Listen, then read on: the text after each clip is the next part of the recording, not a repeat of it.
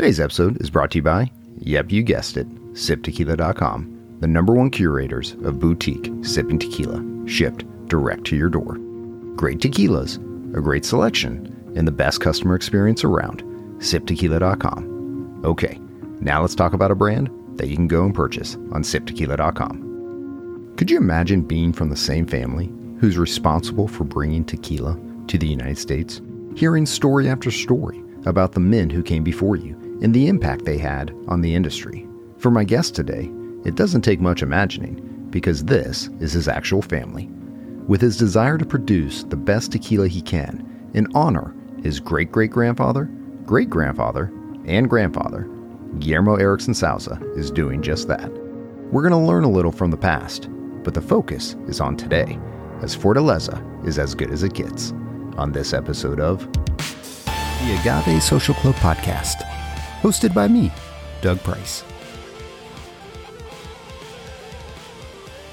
Welcome to the Agave Social Club Podcast. I'm your host, Doug Price. Big episode today. I'm here with the man, the myth, the legend, Guillermo Erickson Sauza from Fortaleza. Guillermo, welcome, my friend. Thank you very much. Pleasure to be with you.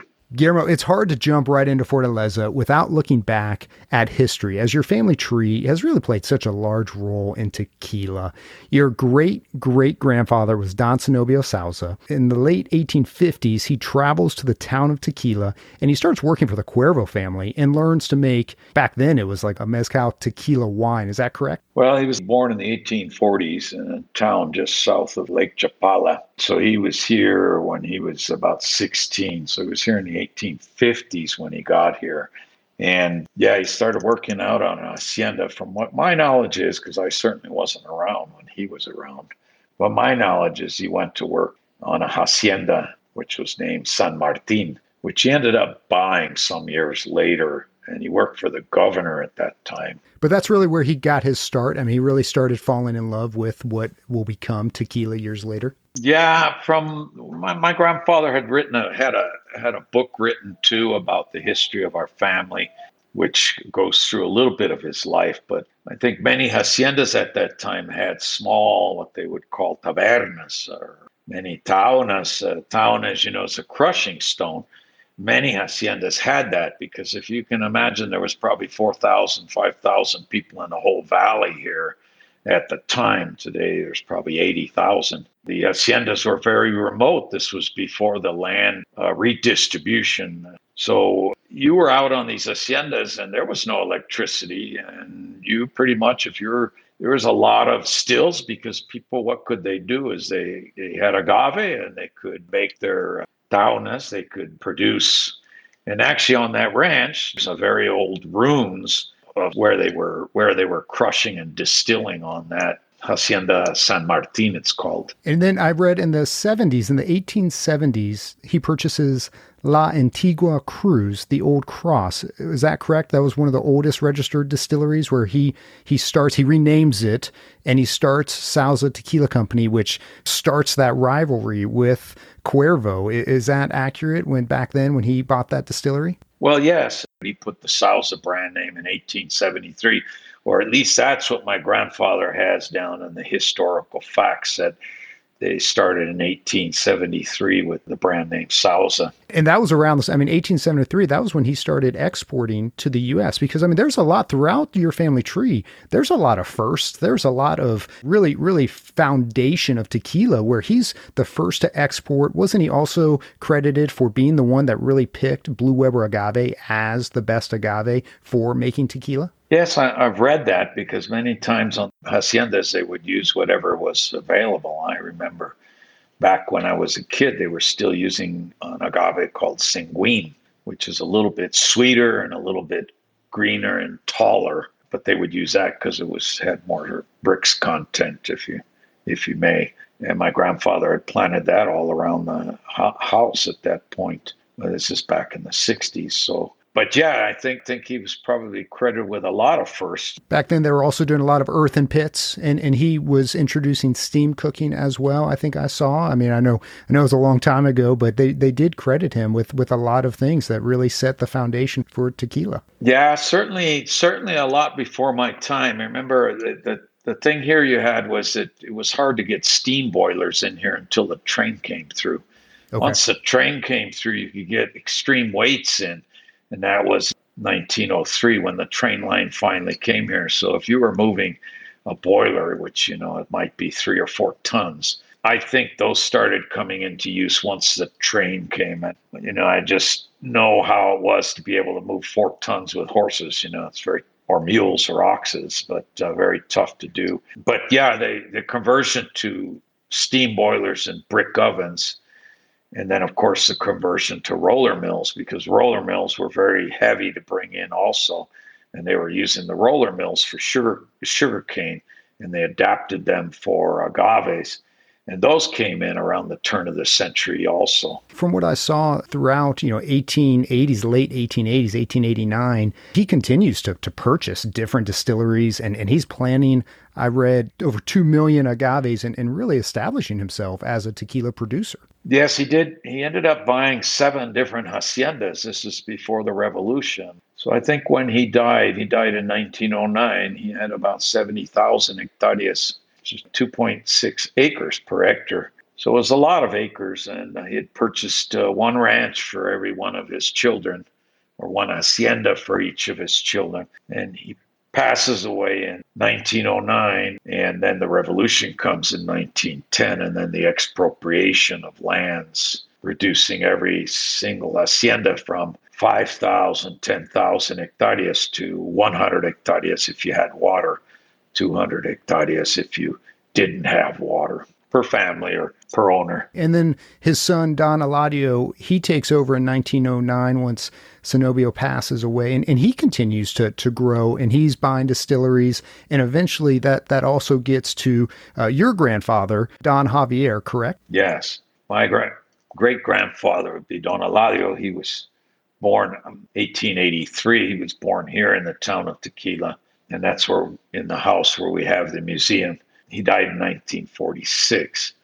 So he died about 10 years before I was born. So I didn't get a chance to meet him, but he was a very business type guy, and he was credited with the first radio station in Jalisco. Okay. And so he was doing other things, not only the tequila, but he grew the tequila business also, was very successful at launching other projects from that too, real estate projects and so forth. And then, we fast forward to that point. You said 1946.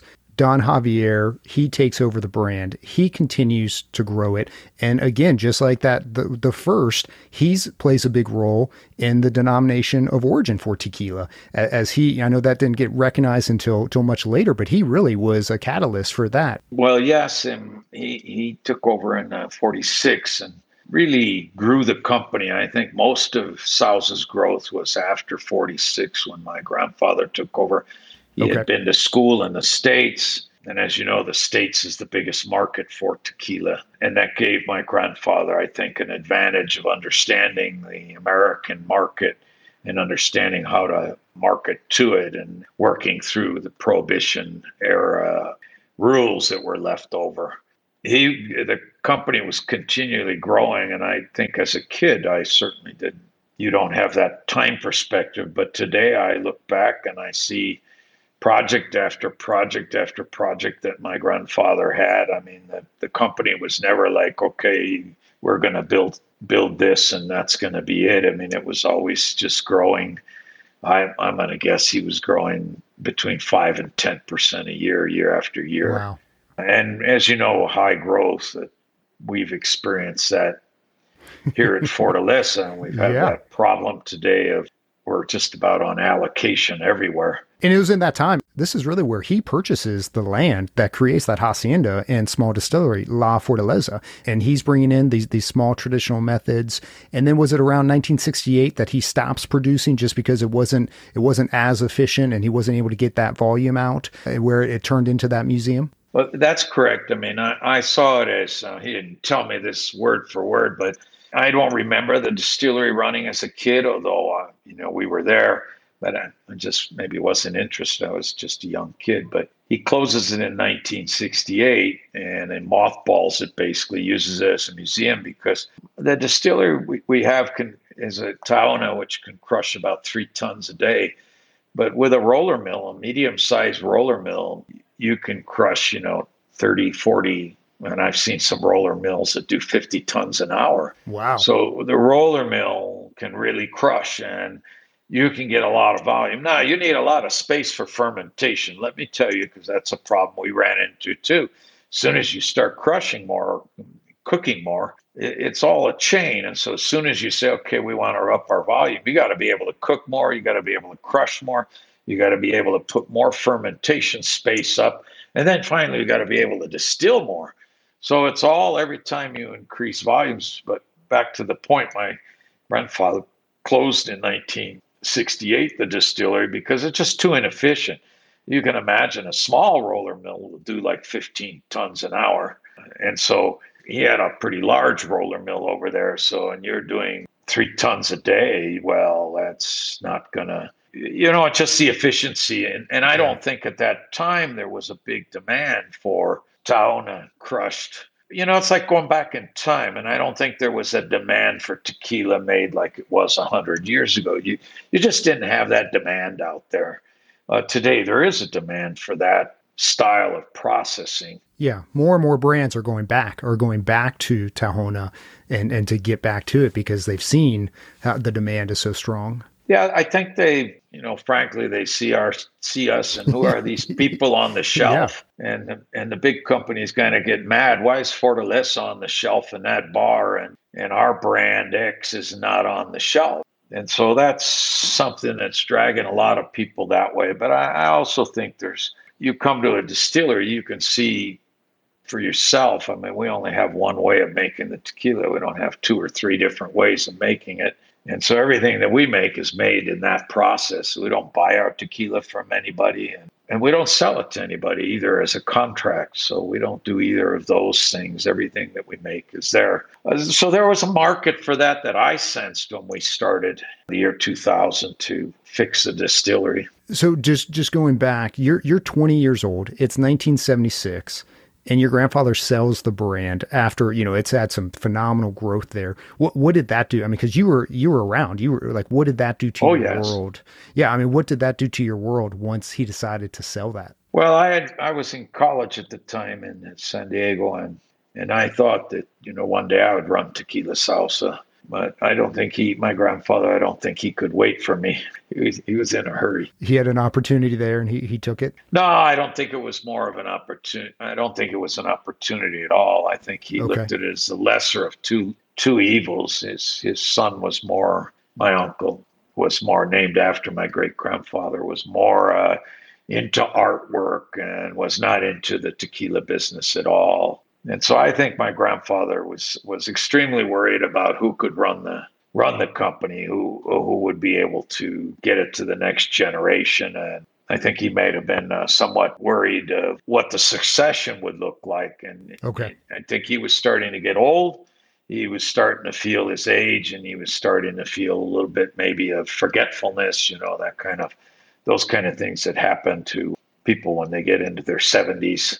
And he was definitely worried. And so I think it was one of the lesser of 2 evils of why he sold. So you go to school, you finish school here in the States, and you start working that career. I mean, you're working for General Dynamics, IBM, and then you start your own ERP implementation company, Enterprise Resource Planning, which I imagine, you're working with companies, consulting to better streamline all their systems.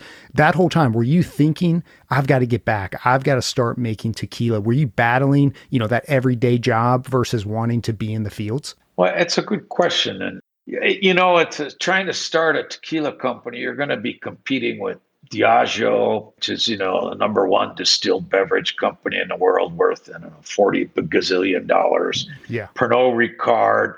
And so I was fortunate in many ways of getting into the consulting business and being able to work with IBM. I was very fortunate. You saw a lot of processes, and you learn from all of that. And, you get to get a feel. But I knew we were getting into a very, very competitive segment. And if you look there, like 95% of the entire segment is run by big companies, big, giant companies. And you're competing against them, and you're trying to get on the shelf. And you got to have a good value state to get on the shelf. And yeah, to a degree, I was like, okay, how are we going to do that? Because I knew we needed quite a bit of money to get this distillery fixed, to get things up and running.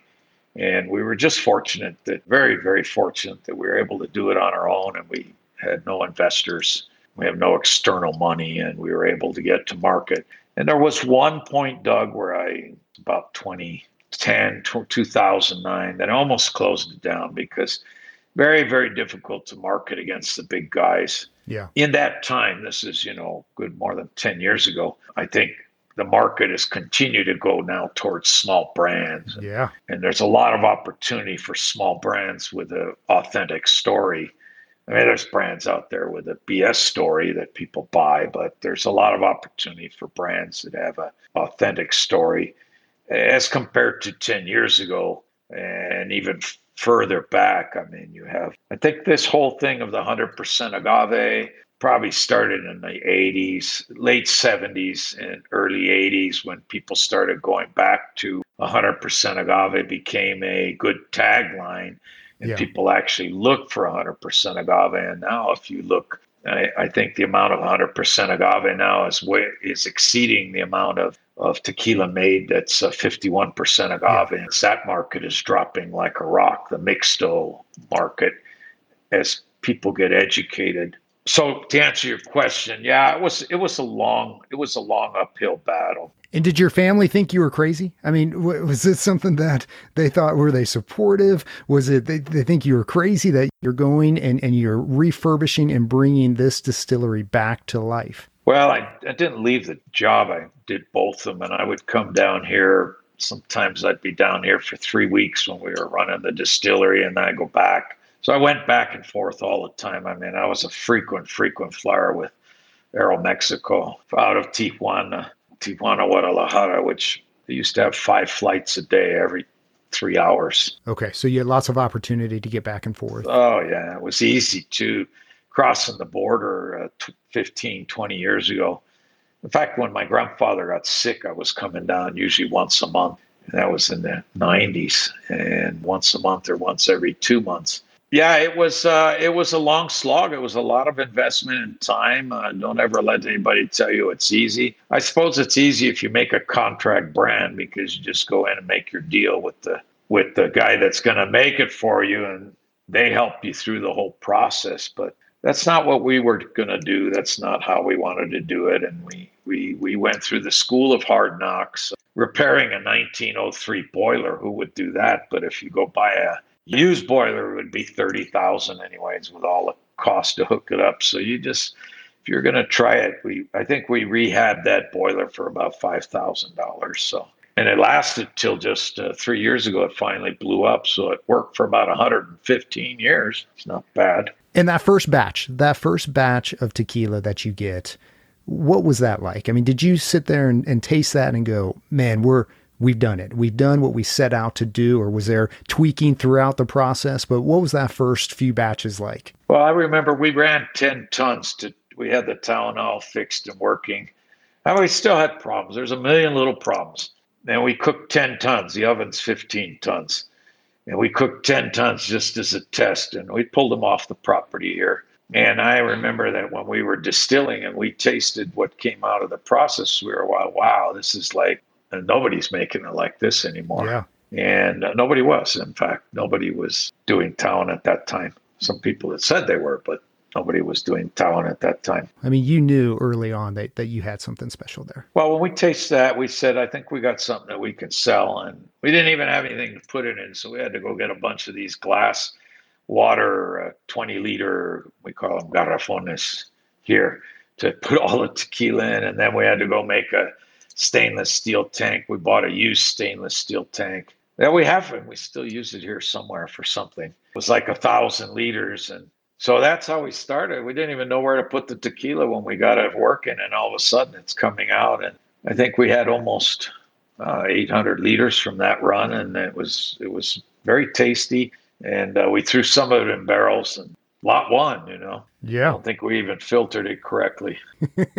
So you're making tequila, and we've got Los Abuelos or Fortaleza, depending on if you're in the U.S. or in Mexico. And I know there are some trademark issues with a rum company. Your Fortaleza in the U.S., your Los Abuelos in Mexico. We're going to get into this process of making this tequila, and we've talked a little bit.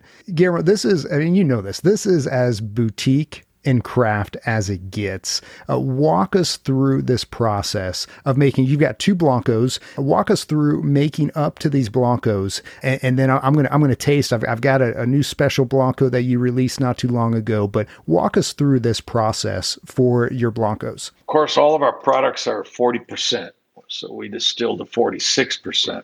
And when we go to bottle, we water back with a little bit of demineralized water to leave them at 40%. Okay. ALC, even our Mexican brands, many people have gone to 38% here. Right. We still just do 40%. And then one day that many bartenders have been asking us for a still strength. So we brought out our 46% still strength. From the process is basically, we take the agave, mature agave, and we cook it for around 30 hours. That may have changed an hour or two because I think we found a way to get a little bit more efficient in that. Okay. Yeah, changes happen now without me knowing. Once it's cooked, then we mill it in the tauna, and then from there we add water and we wash the fibers. From there we can drain it and then pump it up to the fermentation vats. And I have never seen this system at any other distillery until recently, where we wash within the tauna. From there fermentation, it's about 3 days and a half of fermentation. And then we go to distillation in copper pot stills, which is first pass, bring it to about 18% alcohol, and second pass, where we bring it to 46% alcohol. And then we'll store it in barrels at 46, or it goes into tanks at 46. And when we're ready to bottle, Blanco 46 gets distilled, gets bottled at 46. And all of this happens on our property here, and people can come down and tour it and see it in operation. I mean, it is a small, when we talk about small craft, we're going to eventually talk about your land, because the land is just magical. But the distillery, it is a small distillery. And I was there when the Tahona was going, the juice was there. They were loading up the ovens, and these guys were working hard. I mean, there's like an uphill ramp that they were taking this wheelbarrows up to load it up there. During fermentation, I got to climb the ladder and you've got these giant wood fermentation tanks and just see what's going on there. I mean, it really is a magical experience, but it is small. I mean, those guys are working hard to produce this tequila under your leadership. And it really is a really great thing to see. So we've got that still strength. And I know that back in the day, that was a bartender favorite. I mean, it really shines through in a cocktail, but I think up until, even the past couple of years, the at-home drinkers, they're really falling in love with this still strength. I mean, they like that little extra punch. It's not too hot or anything, but that little extra punch. And so it's becoming a crowd favorite, not just a bartender favorite. Well, I think you're right, but I think it's the authenticity of it. Yeah. They're looking and said, this is right out of the still. And it's not a 50%. A 50% is just too hot. 55. Most of the tequila distilleries, their true still strength is 55, and that's way too hot. 46 just giving you a little more flavor, a little bit extra kick on it. And yes, I agree with you, but I think it's due to they want to drink authentic. People want to drink like that program Moonshiners or something is very popular now. Yeah, people want to learn and they want to drink a small batch where there's an owner still around, and they want to drink that. They don't want to go to the corporate Goliath and see Disneyland, Now there is a market for that, obviously, because somebody's selling, I think it's almost 24 million cases a year of tequila now. So, and it's certainly not us selling in the, we're down there in the tiny. So yeah, I talked to your son last year about how, Fortaleza, you guys have such a loyal fan base, and there's this crazy, FOMO, or that brand loyalty that happens when you guys release something, somewhat limited. I've got your Lot 20S. and this is the Agaves de la Villa. And this is a special run that you recently dropped, and you dropped this without any warning. Like it was a new Beyonce album. I mean, all of a sudden it just hit the market and everybody went crazy for this. Talk us through a little bit. Tell me about what's going on with this, because I know these are agaves close to, again, this property is very special, but what's going on with this new lot, 20 for the still strength that you just recently released? Well, we thought, we didn't raise the price. Our belief is we give a great product made the old way at a reasonable price for how we make it. When people come down, they're blown away. They say, oh my God, you guys really do it like this? Aren't you buying your tequila from somebody else and just putting it in the bottles? And no, we don't do that. So, our motto is really to give people an authentic, handcrafted. I mean, as you know, there's some products out there that have used the name handcrafted that really weren't handcrafted. But when people come down, they can see this is truly handcraft. And at a reasonable price. We're not selling it for $200 a bottle, although there are some people that do that markup. We're not selling it for, $1,000 a bottle. It's just a marketing ploy. And a blue-collar guy that drives a truck can buy a few bottles a year. It's not out of his reach to buy authentic. That was our goal. And today it is. We have not done a price rise in the States since we've started. And we just noticed that every Tom, Dick, and Harry, if I may, has priced above us now. And we hadn't done a price rise. We did do one here in Mexico. We have a 53% tax on our invoice here. And so we took that into account now. And so we have had a price in Mexico, and the price ends up being a little bit higher than the United States because of this 53% invoice tax for the Mexican government that nobody knows about. And so it really hits us, people that are small batch, high cost producers, a lot harder than it does the volume producers, cost efficient volume producers. So, but that was behind the idea. And we thought we can give people a plus value by offering something that's unique, where we have a special lot, where we know exactly where the agave is coming from for that lot. We can tag that. We didn't do a special label. We just threw a tag on it. And so it's a surprise. Yeah, it was a great surprise. Your house overlooks this property, and these agaves were all from around. Was it right down that hill or around where your house is? Yes. Yeah, I mean, it's bright, it's fresh, it's green. It's got that punch of anise. I mean, it's just so crisp. I mean, this is tequila. And this is what I think your family was making, or what they wanted to make. And such a beautiful story. And like I said, you dropped this, people went crazy trying to find it. I know there's a fair amount of bottles out, so it is pretty readily available, but it is something, you've got that tag on it that people go, I need to have this. And, we eventually get into that when we talk about the winter blends, as people just go crazy with it. We've got this Blanco. You do have your standard Blanco that dials back a little bit. And then we do head into barrels. Talk to me a little bit about the Reposado and what kind of barrels, how long that those are staying in those barrels. Well, we kind of standardize on the aged expressions. We went with, as you know, you need to be at least 2 months in the barrel to make a Reposado or in a vat. If I'm not mistaken, you could still do Reposado in a vat. And people do wood chips and all those kind of things that I guess it's legal to do. We don't have any wood chips, but to increase the volume of wood space, burned wood space to liquid. We just do the barrels, and they're used American whiskey barrels that we chip out and we reburn, and we can use them multiple times and then chip them out and reburn them again. Okay. We go 6 months for our Reposado. We decided that's where I like it. It's changing the Blanco product now. The only thing we add is the aging time in the barrel.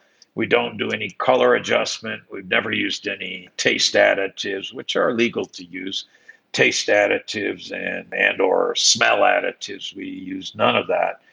So basically what comes out of a lot of barrels, which may be 20 to 40, maybe 50 barrels, will be a lot. And that's the color it's going to be, whatever comes out of those barrels. So you can have an occasional difference in a Reposado lot on the colors. And we get a complaint from people that really don't know. They just don't know what small batch means. Yeah. And, they're used to small batch of a big brand, which never changes color.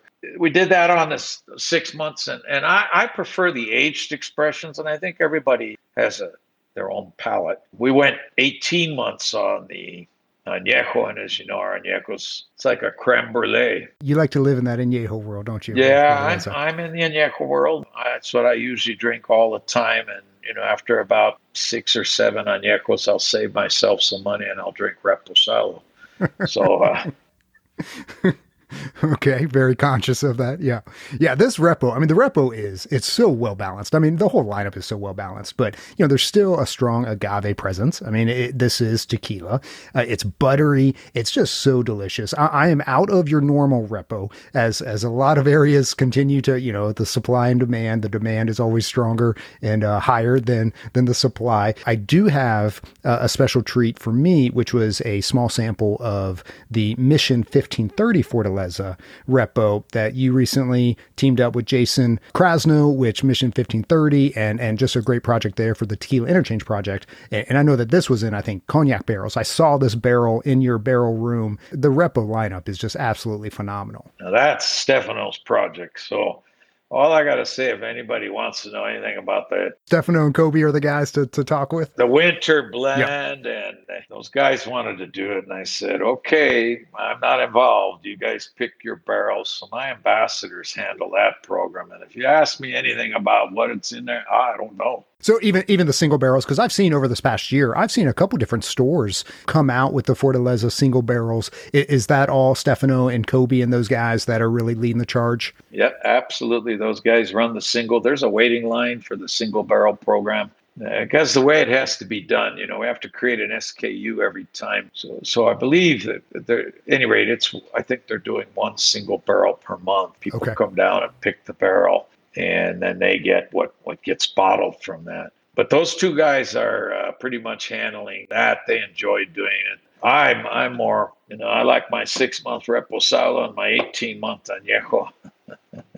And I want to keep my life simple. Well, it shows. It shows you trust them. You've got a great team. You're be the first one to say it's all about the team, and you've got a great team. And those guys, they don't just work there; it's a part of their life as well. And the winter blends, we've had 3 editions of it come out, and I did see a WB 22 there, and those really, going back to that FOMO.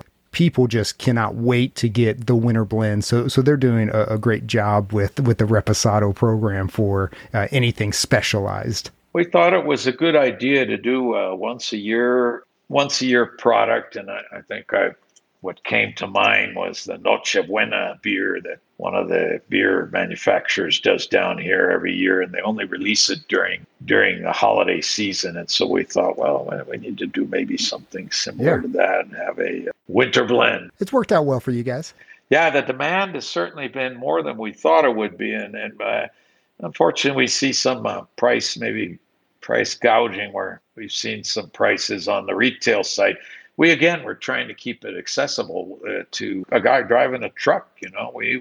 We don't, we're not looking to sell a $500 bottle of tequila that's have that value in it. We try to sell at a reasonable price that people can afford to have something made the old way. And then, before getting into the añejo, for as much attention to detail that you're using on your tequila, you're showing that same amount of attention to detail on these bottles. This is one of the most recognizable bottles, a lot to do with this topper, this piña topper. I've seen where this work's been done. There's a lot of people. It takes a lot of hands to make this entire process.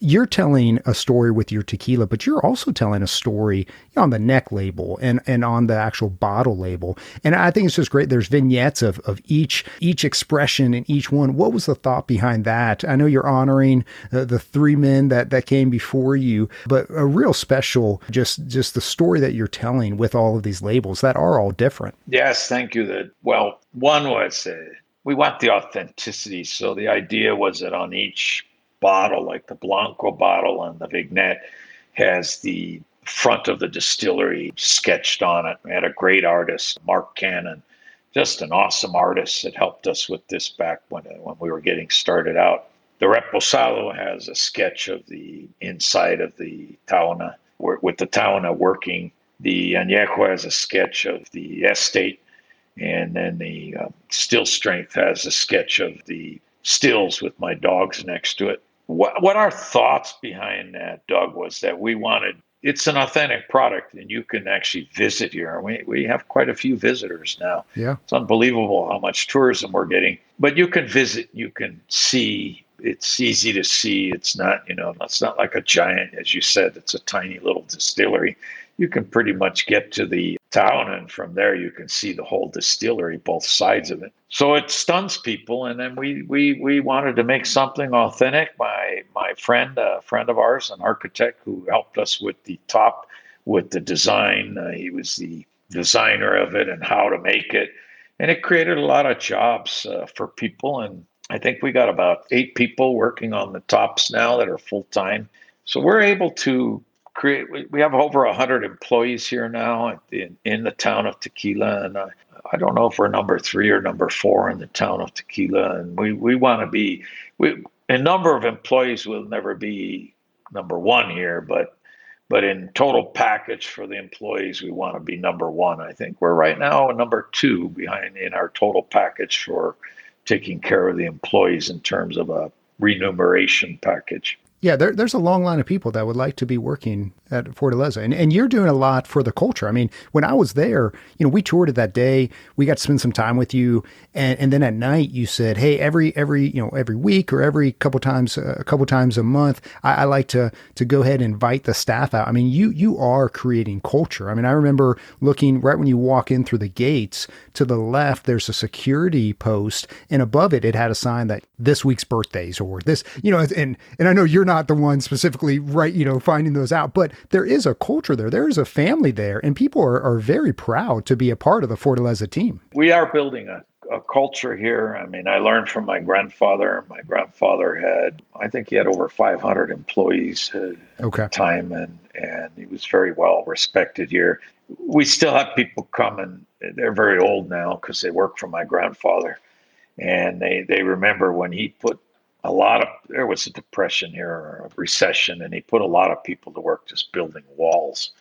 So my grandfather liked to see people working. When we were young, he would on Saturdays, okay, come with me, and we would have to go see all the construction projects. So my brothers and I, we would have to ditch him on Saturday, get up super early to go horseback riding, so we didn't have to go see all the construction projects. But he built 4 schools here in the town. One of the schools he built with the other distillers, and then 3 others he built by himself. One's named for my great-great-grandfather, and one's named for my great-grandfather. And so I saw this. I suppose I learned from it, and we what we want to do is provide people with good jobs and profit sharing, and a career, that they're able to work. And I probably tell you that I didn't know we'd have, on my wildest dreams, I didn't think we'd have 100 employees now, but we do.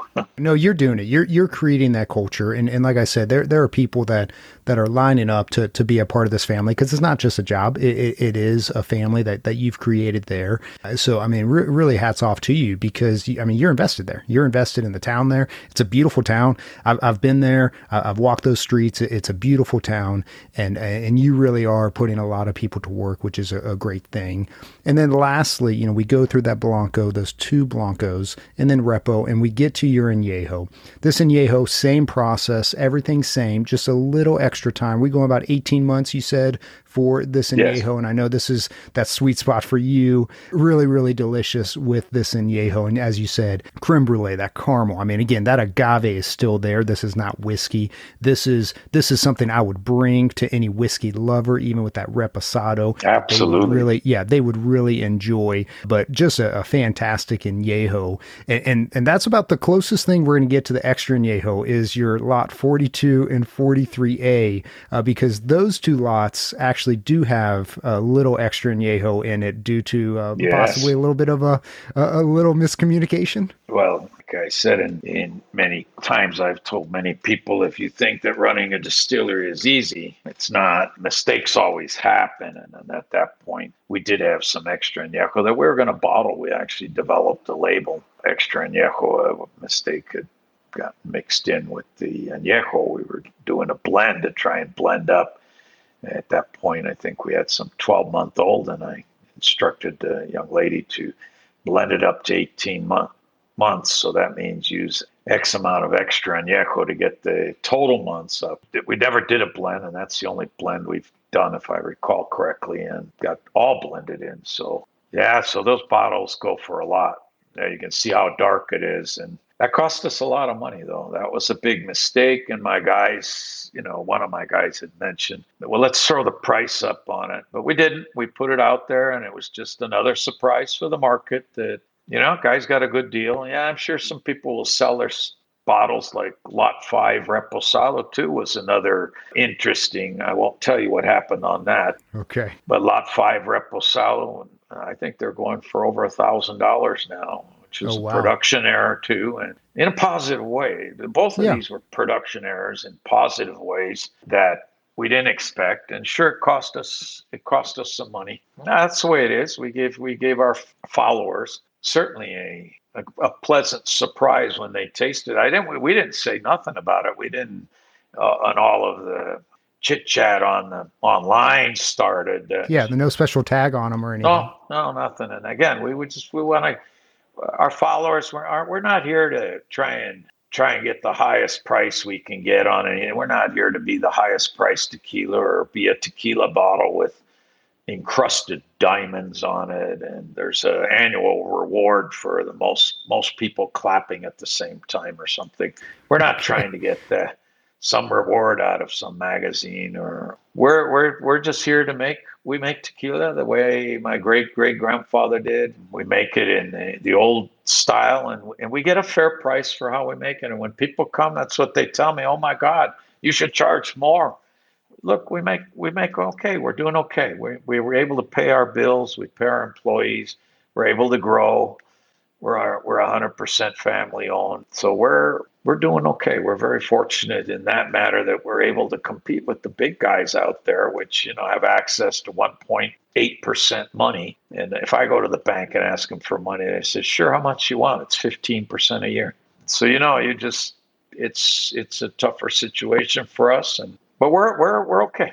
And that's the experience we want to give. You're telling a story, and I think nowadays more than ever, people want to be brought in on experience.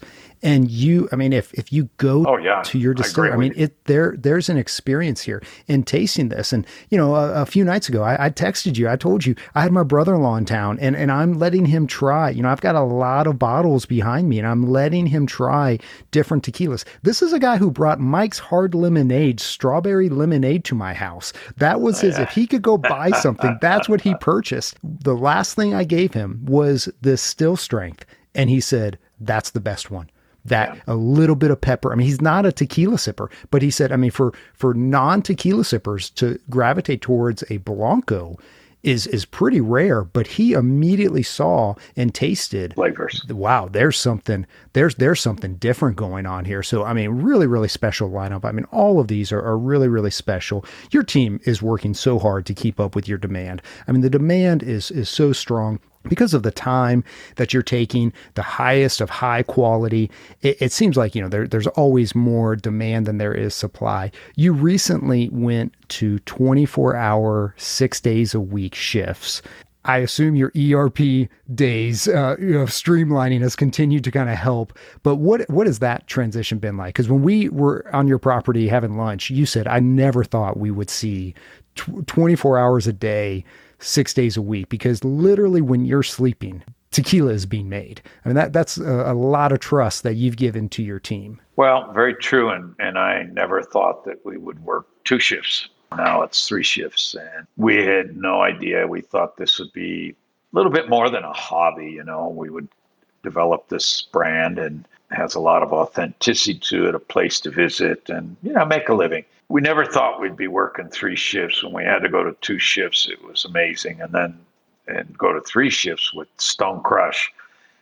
People think we're crazy when they come in and look at this. And we do rotate the shifts so they don't get nights all the time, But no, I had no expectations that we would ever be at that point where we did work 2 shifts for a while, 7 days a week. And then we were able to get a little more efficient. So we get 3 shifts in, and we will not go back to 7 days a week, which would increase our capacity about 17%. But people need time off on Sundays. They want to be at home with their families. I mean, it's still a very family-driven town. So we close down on Sundays, even to tourism. We don't have any tours on Sunday. At the museum they do, but on the Central Plaza. But at the distillery closes down, and I think it's best that way for right now. At least that's the way I feel today, and I don't change my mind too often. Yeah, we're very, very fortunate. We're very, very fortunate. We're a small brand that's been able to get where we're doing on our own, slugging it out in this market of competitors. Well, I mean, look, you're not slugging it out.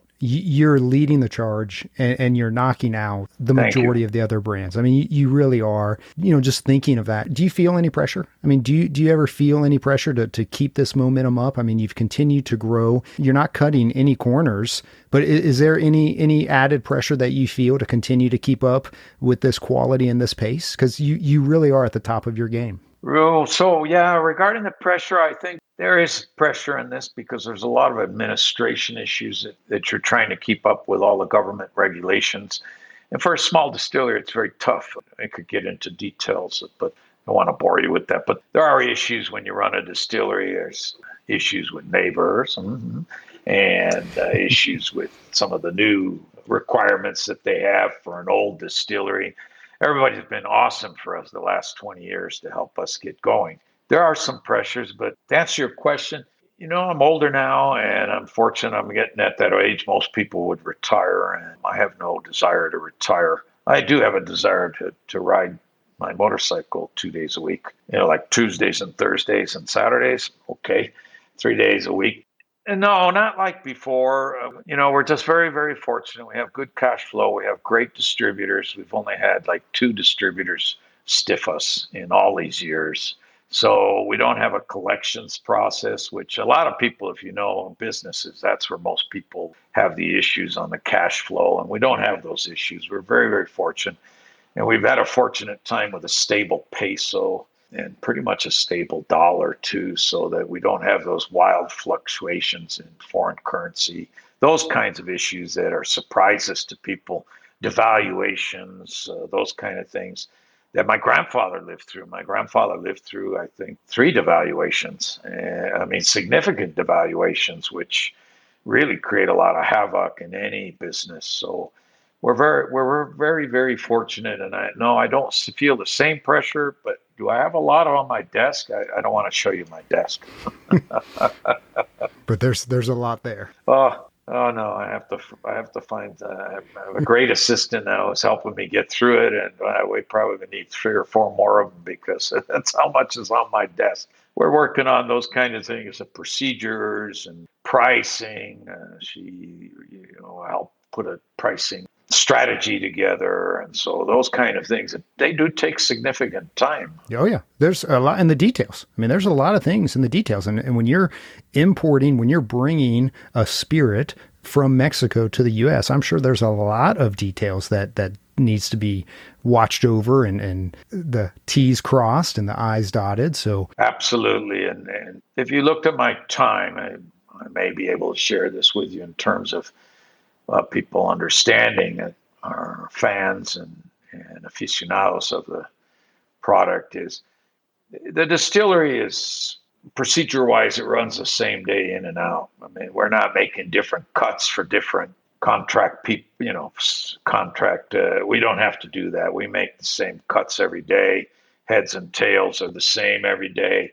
Where we spend a lot of time is trying to put in procedures, and so that everything is consistent. But the factory is pretty consistent. Where we're still struggling is getting procedures into the administrative areas, and then struggling with growth rates that have been tremendous for us. I think one year we had a 50% growth rate. Oh my God, you don't want to wish that on anybody, because 50% is a lot of growth in 1 year. You have all your suppliers that you got to tell them, hey, you got to give me 50% more next year. And those are some of the issues that you have with high growth rates. Growth creates complexity, and complexity can sometimes kill growth.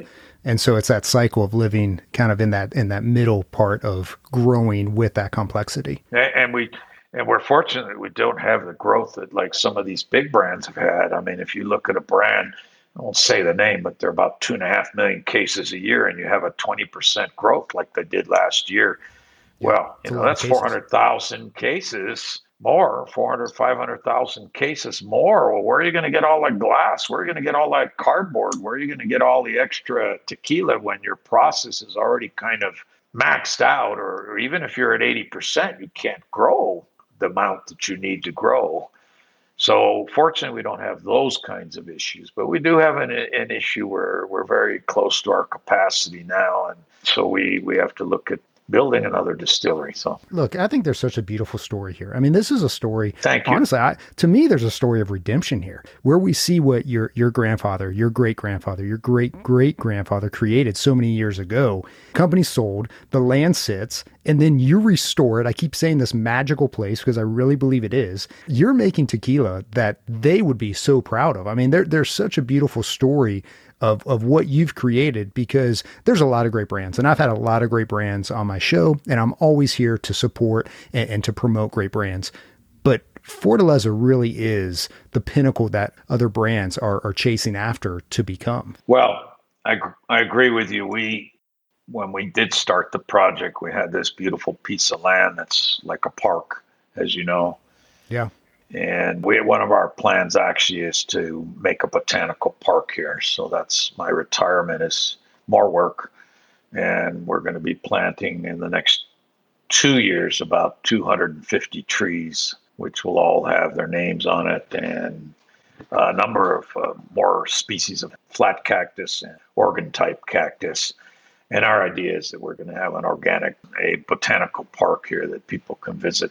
They're maybe not tequila drinkers, and maybe convince them to be, though. When you're in the highlands, you see a lot more land than in the valley. You get to the valley and there's a little more, the properties are a little closer together in the distilleries, but you walk through your doors, these new fresh painted doors that I can't wait to see. You walk through these doors, and there's this beautiful, I mean, we said, yeah, there's a smaller distillery there, but that's been around for so long. But you've got that lookout point, you've got that lake, you've got a spot there for tacos. I mean, it really is a space that it's turning into a destination space where people will want to come out and stay. There's some beautiful hotels not too far. I mean, it really is going back in time to walk those streets. And it's amazing to see the property that you have, your house overlooking it and the lookout point. I mean, it really is beautiful. And there's a bat cave. Yes,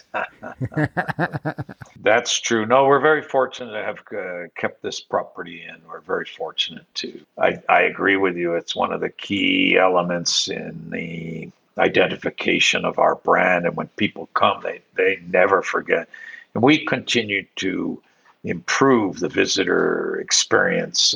And we're hoping to have the it's been a project for 2 years, but it's coming along finally. We're putting a bar out there, a converted horse trailer bar. Stefano and Kobe are working on that. And we're going to even have espresso out there for somebody who wants to do a shot of espresso and a shot of tequila, Okay. The fish tacos that we have going there now, we hope to be open. We won't be open to public, but we'll open to tours. And our tours are all by reservation only, because we don't want to be inundated with a line. We don't want people to have an experience of going somewhere and having to wait in line. Our goal is to give people a unique experience, but also to almost a private experience. They may see other people, and they will obviously, if they stay sitting, having some extra drinks at the area of the reservoir, then they'll see other people too. But we don't want them to have like a cookie cutter experience. We want them to have an experience that's unique to them, and they're able to feel. I mean, people come in, they always tell me it's like walking back in time when we come here. Yeah. And we get a lot of repeat offenders now coming back, bringing more family members for the tours. They're not necessarily industry or bartender people or restaurant people. They want to experience it. They want to be a part of the story. And you're creating an opportunity. And you've been one of the pioneers on educating and bringing people down, bringing bartenders down, see this experience. And you really are bringing people in on this story. And so, I'll have links to your website, and I know people can go to the website and they can reach out. I had Miroslava did a great job on the tour, touring me around there. I mean, it really is a magical place, which I can't wait. I'll be back there soon, but it really is a magical place. Guillermo, I just want to say thank you. Thank you for your time. Thank you for your friendship. From time to time, you'll send me photos of just the fields. And I mean, it just really is a special compound, special grounds of what you're doing out there. But thank you. And I know you're a busy guy and there's a lot of tequila being made. Before I let you go, I do want to just make sure people can, if they want to learn more about Fortaleza, they can go to tequilafortaleza.com. And I know there's a couple different Instagram accounts. Destilería La Fortaleza, I think, is your main Instagram account. And I'll have all these linked underneath in the show notes along with the website. You've got great distribution. You know, like we keep saying, the demand is always more than the supply is right now, but you guys are working hard. But there's, you know, people can reach out and can find Fortaleza, as you guys really do have great distribution. The sponsor of my show, siptequila.com, they carry Fortaleza, so they can get it. You know, you can go to siptequila.com and have it shipped right to your door. But sir, man, well done. Thank you so much for your time and for sharing your story, because this truly is a special brand. Well, thank you very much, Doug, and thanks all to your listeners. We appreciate your time and listening to the show and hearing about what we're doing here. Absolutely. Guillermo, thank you again, my friend, and I'll be seeing you soon. Thanks a lot, Doug. Cheers. Salud. Talk to you soon. Salud. That was Guillermo Erickson Sauza in Fortaleza Tequila. To learn more about the brand, you can visit tequilafortaleza.com. I'll have my affiliate link in the show notes so that you can order Fortaleza shipped straight to your door. If you're ever in the town of Tequila, I want to highly encourage you to take a tour at their distillery. A big thanks to siptequila.com for being the official sponsor of the show. I'm Doug Price, and please drink responsibly.